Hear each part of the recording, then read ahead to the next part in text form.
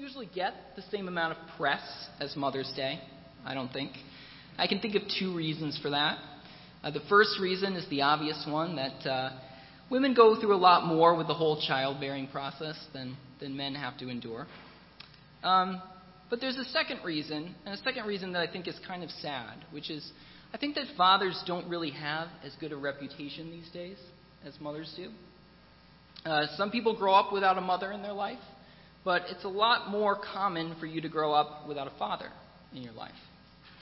In fact, according to the U.S. Census Bureau, 24 million children in America are currently growing up in homes where the biological father is not present. So that's actually 1 out of every 3 children. And that raises the question, well, what is the impact of all those missing fathers? Does their not being there really make a difference? Are dads a source of essential nourishment for children, or are they more like dessert, like cake? Like, they're nice to have, but not really necessary. Well, the statistics are actually very clear that fathers aren't frivolous at all. There's a group called the National Fatherhood Initiative that's compiled a lot of studies related to fatherlessness, and the results are unanimous. They say that having a biological father in the home greatly increases the likelihood of a lot of good things in a child's life, and not having a biological father in the home generally increases the likelihood of a lot of bad things. In fact, there's what you might call a father factor in nearly all the social issues facing our country today. So consider some of these facts that I found on the National Fatherhood Initiative. Children in father-absent homes are 4 times more likely to be poor. They are more likely to show high levels of aggressive behavior. They are significantly more likely to be incarcerated at some point in their lives. About 85% of the men in prison grew up without their father in the home. They are significantly more likely to use drugs. They're significantly more likely to become pregnant as teenagers. And they are even more likely to have weight problems. And this especially surprised me. They have an infant mortality, not morality, an infant mortality rate that is 1.8 times higher, almost twice as high in a home without a father. So fathers do make a difference. They're not frivolous. They make a huge difference. And in fact, in 2006 alone, the federal government spent at least $99.8 billion to provide assistance for father-absent homes. And that's a very conservative estimate. So although you can't put a price tag on a father, the effects of fatherlessness do have a price tag in America, and it's a big one. Now, before I proceed here, I want to make 2 disclaimers. So the first one is that I realize that some fathers seem to bring more pain through their presence than by their absence. I don't want you to think that the general point that I'm trying to make here, that fathers are a blessing, applies to every specific situation. So let's just acknowledge that. However, studies have shown that even what you might call so-so fathers can and do have a positive impact on their children. In a study that was done on children of unmarried teenage mothers, it was discovered that the children who had some amount of contact with their fathers, on average, had better emotional and academic functioning than those who did not. They had fewer behavioral problems and scored higher on reading achievement. So even in the cases where the fathers were not married to the mothers and probably very young and inexperienced, the study showed that contact with their kids still, on average, led to better functioning for the kids. So although in some cases the presence of a father can be even worse than the father's absence, generally speaking, the presence of a father in a child's life is a blessing, even when that father is less than exemplary. So the second disclaimer that I want to make is that the absence of a biological father in a child's life does not mean that that child is destined for drug abuse or incarceration or unemployment. Statistically, yes, life is harder for those who don't have a dad, but the situation isn't hopeless, especially for those of us who know the Lord, because Scripture tells us that our God is a father to the fatherless. So I don't want to discourage or shame any single mothers with this information, or any kids who are trying to grow up in the world without a father. You aren't destined to fail. God is with you. But you will face some challenges that those who have loving fathers in this world do not. And I believe the church can help you to face those challenges. I believe that God can help you to face those challenges. But with those two disclaimers aside, the point we need to recognize is that fathers really do matter. They really do. So for those of you who are here today, who are dads, those of you who are a part of your children's lives, you need to know that you are making a difference. You're making a huge difference. The stats don't lie. Even if you think, I'm just doing a so-so job, the reality is that what you're doing is probably way more beneficial in your children's lives than you could ever realize. You have a very special and a very significant calling. And I want to encourage you not to forget that, because sometimes we think that when it comes to the kingdom of God, we've got to be pastors or missionaries to have a great impact. But when it comes to your kids, you fathers have a greater potential for impact on their lives than probably any pastor or missionary. Because there's a lot of people in the world that could be a pastor or a missionary to your kids. But there's only one person that can be your kid's father. So if you want to build the kingdom of God, build the kingdom of God in your home. Maybe God's calling you to bring the gospel to some tribe on the other side of the world. Maybe, I don't know. But I am sure that He's definitely calling you to bring the gospel to the people under your roof, to the people who carry half of your genes. They're the ones that God has undoubtedly called you to. They're the ones He set before you. So don't ever downplay the significance of the ministry that you have to them. Every day you serve your family as a father, you're doing something of tremendous significance for the kingdom of God. I mean, just think of those stats, right? Your wives need you, your kids need you, society as a whole needs you, the church needs you, and what you do does really matter. Excuse me. So one of the reasons, I think, that what you do matters so much is because you bear the title that God uses very frequently to describe His relationship to us. Father, like Jesus prayed, our Father who is in heaven. Now, just a quick disclaimer. God is not a man. God is not a woman. God is not male. God is not female. God doesn't have gender the way that you or I do. And I say that because it's important for us to recognize that both men and women bear the image of God. I don't want to come across like I'm exalting men and fathers at the expense of women and mothers. But with that said, I think it's very significant that when God speaks to us through Scripture, He chooses to use this relationship of a father and his children as the guiding metaphor for His relationship to us. And so, fathers, you have really big shoes to fill. Because when your kids hear about God as a father, the example that they're going to have in their minds of what a father is like is going to be you. So, like it or not, God has put you in a position where the strength of His chosen metaphor depends on you. And that's why when a father abandons his calling or abuses his calling, it has this incredible capacity to wound a child. Because when that happens, one of God's favorite metaphors for His relationship to us is being misrepresented. Because God doesn't abandon His children. God doesn't abuse His children. And when a father, who is in some sense meant to serve as that representative of God to his children, abandons or abuses that calling, it can hurt very deeply. So remember, fathers, as you serve your kids, as you serve your families, you're teaching them what God's like. And if when your kids hear the phrase, our Father in heaven, they're able to immediately think of the love and security and affection that you've provided for them, then you've given them a priceless gift. And you don't have to be perfect. Keep that in mind. You can't be perfect. But if you're present, and if you're doing what you can with the Lord's help, you're a blessing. You're making a difference. Now, I am not a father, so it feels a little strange to get up here and to try to give my advice on what it means to be a good father. So I'm not really going to do that, but I can offer a few things that Scripture says about what fathers ought to do. And so for the rest of today's message, I'd just like to look at 3 things that Scripture tells us that good fathers do.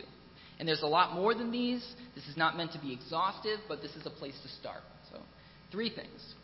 The first thing that good fathers do is good fathers provide for their families.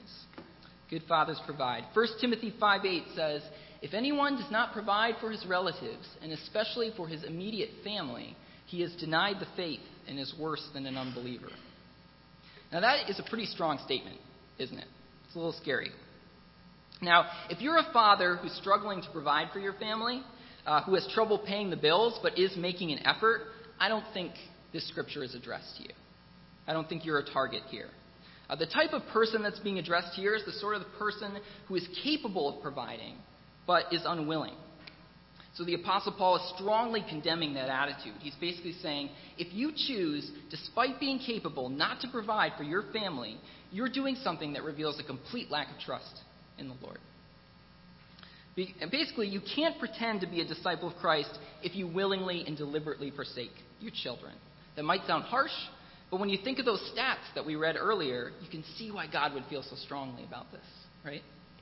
Because when a father abandons his family, when they don't provide, that creates this host of problems. Now, although this passage gives a stern call for fathers to provide, I want us to be careful not to make it say more than it actually does. Because some have taken this to mean that fathers have to be the sole financial providers for their families. And some have used this passage to argue that if a woman is making more money than her husband, then the husband is somehow being like derelict in his duty. But I think it's important for us to recognize that there is no reason at all to conclude that from this verse. The command is for fathers to provide, yes, but it says nothing about how. Right?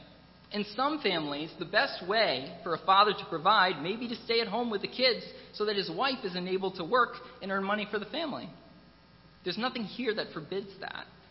The point Paul's making is that a good father provides in whatever way that he can. Not that he has to be the only one bringing home a paycheck or bringing home the bigger paycheck or the only one. And I think we bring ourselves a lot of grief when we insist on gender norms that aren't actually required by the text. So let's be careful not to do that. So the writer of Lord of the Rings, J.R.R. Tolkien, he has this very interesting letter that he wrote to his son. And he was advising him on looking for a spouse. And he told him that his mindset should be like one looking for a companion in shipwreck. And I really like that.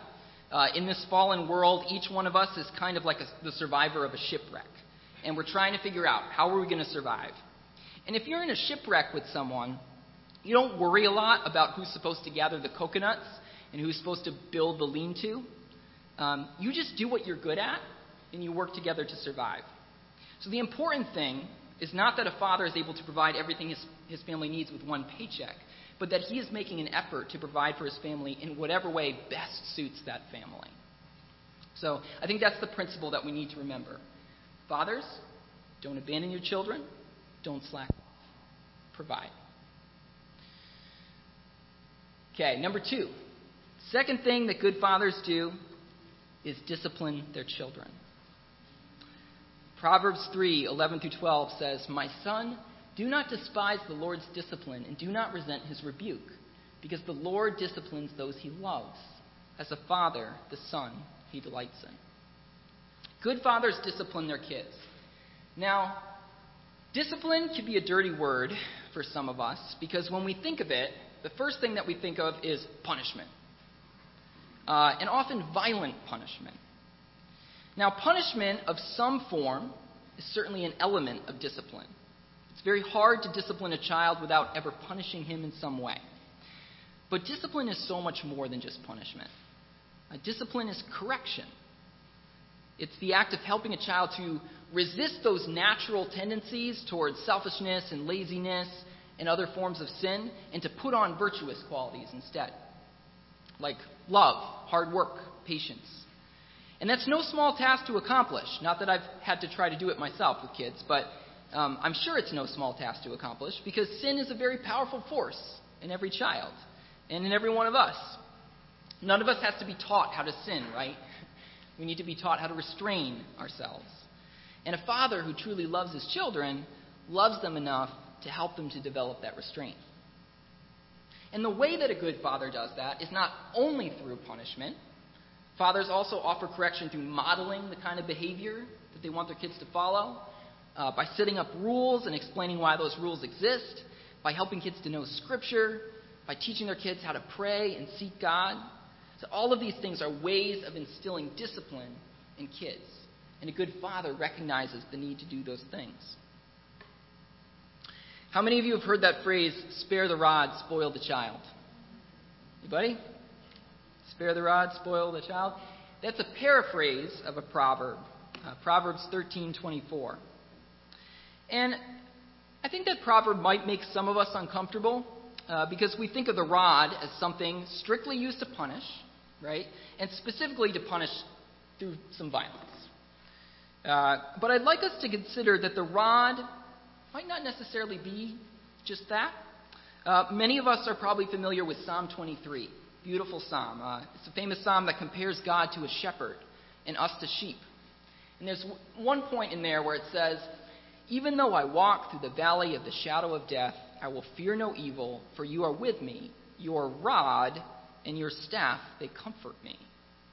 So there's that word again, rod. And notice, the rod is a source of comfort here. Right? It's not of pain, not of violence, not fear, but of comfort.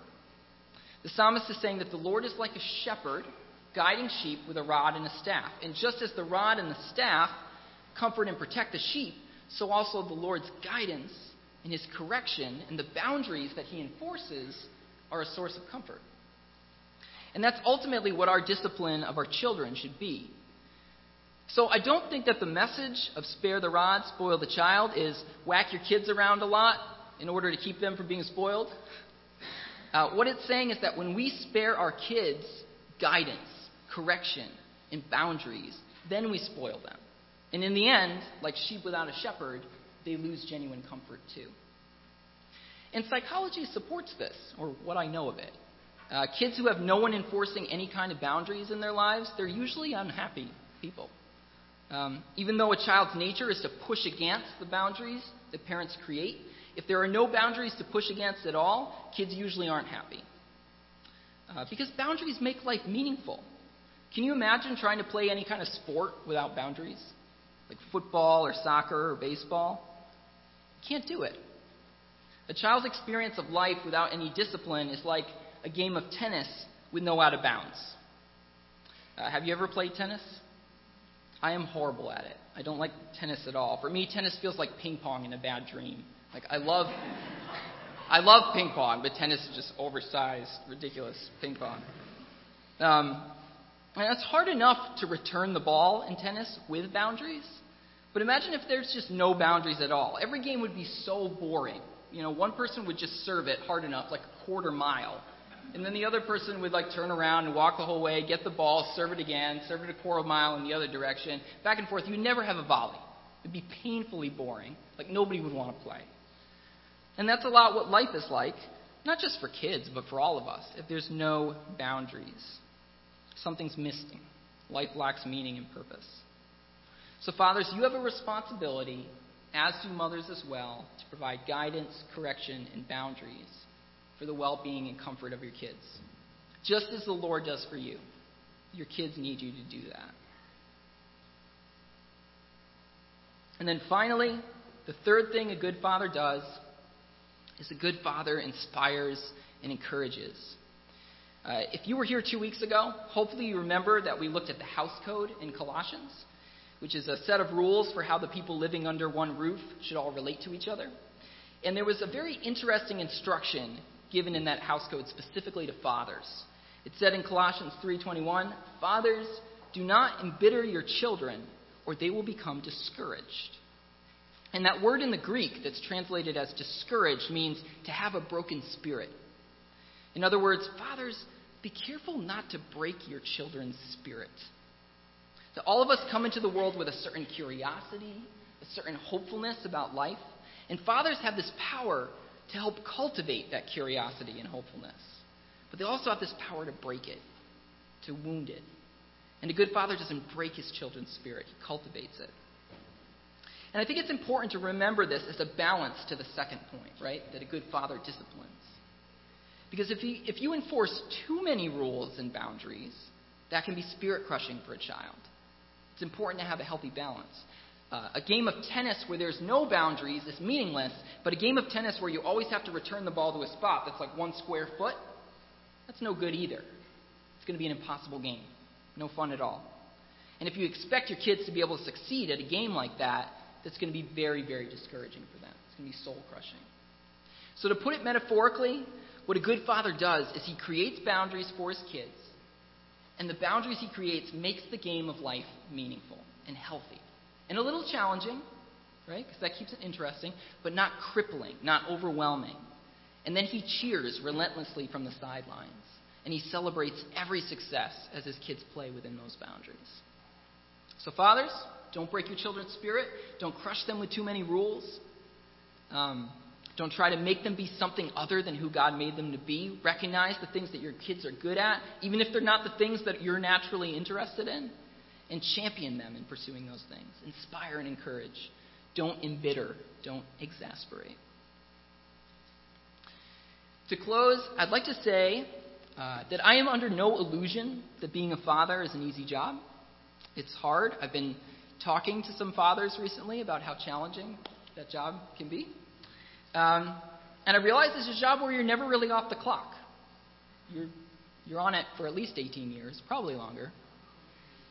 And I realize that it can be especially hard if you've never experienced good fathering yourself. All the studies indicate that fatherlessness tends to beget more fatherlessness. And that's why it's really important for those of us who are fathers to allow ourselves to be fathered by the perfect Father, by God. Our God is a God who provides, He's a God who disciplines, and He's a God who inspires and encourages us. And if we want to be good fathers, we need to be in a relationship with our Heavenly Father. There's a beautiful passage in Galatians, I love it, where it says, "Because you are sons, God sent the Spirit of His Son into our hearts, the Spirit who calls out, Abba, Father. So you are no longer a slave, but a son."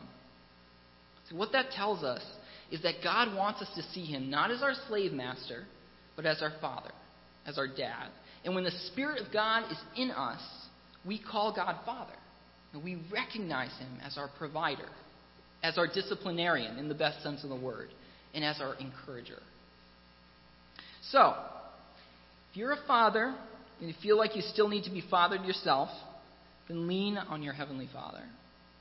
And here's the good news. No matter how old you get, no matter how much your hair turns gray or falls out or how wrinkly your face gets, no matter how long it's been since your earthly father was a part of your life, you will always be a son to your Heavenly Father. Always.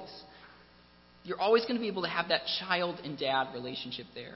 Even as you become a mentor, a father, a leader in your earthly relationships, with God, you still get to be His kid. And He still gets to be your dad. And you need that. And while you're saying to your kids, you can do it, you need to know that God is watching you at the same time. And He's saying, you can do it to you, too. Let's pray.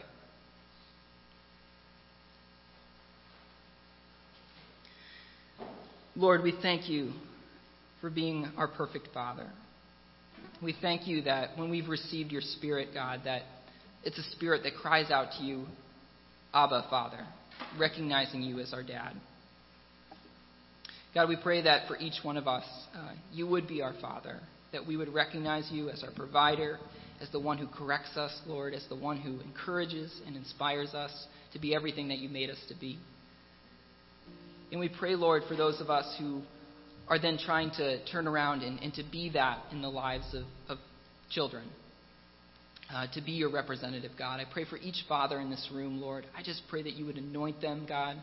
Anoint them with Your Spirit, with the Spirit of Your fatherhood. I pray that You would give them the strength to love their families well. I pray that You'd give them patience when they're wearing thin.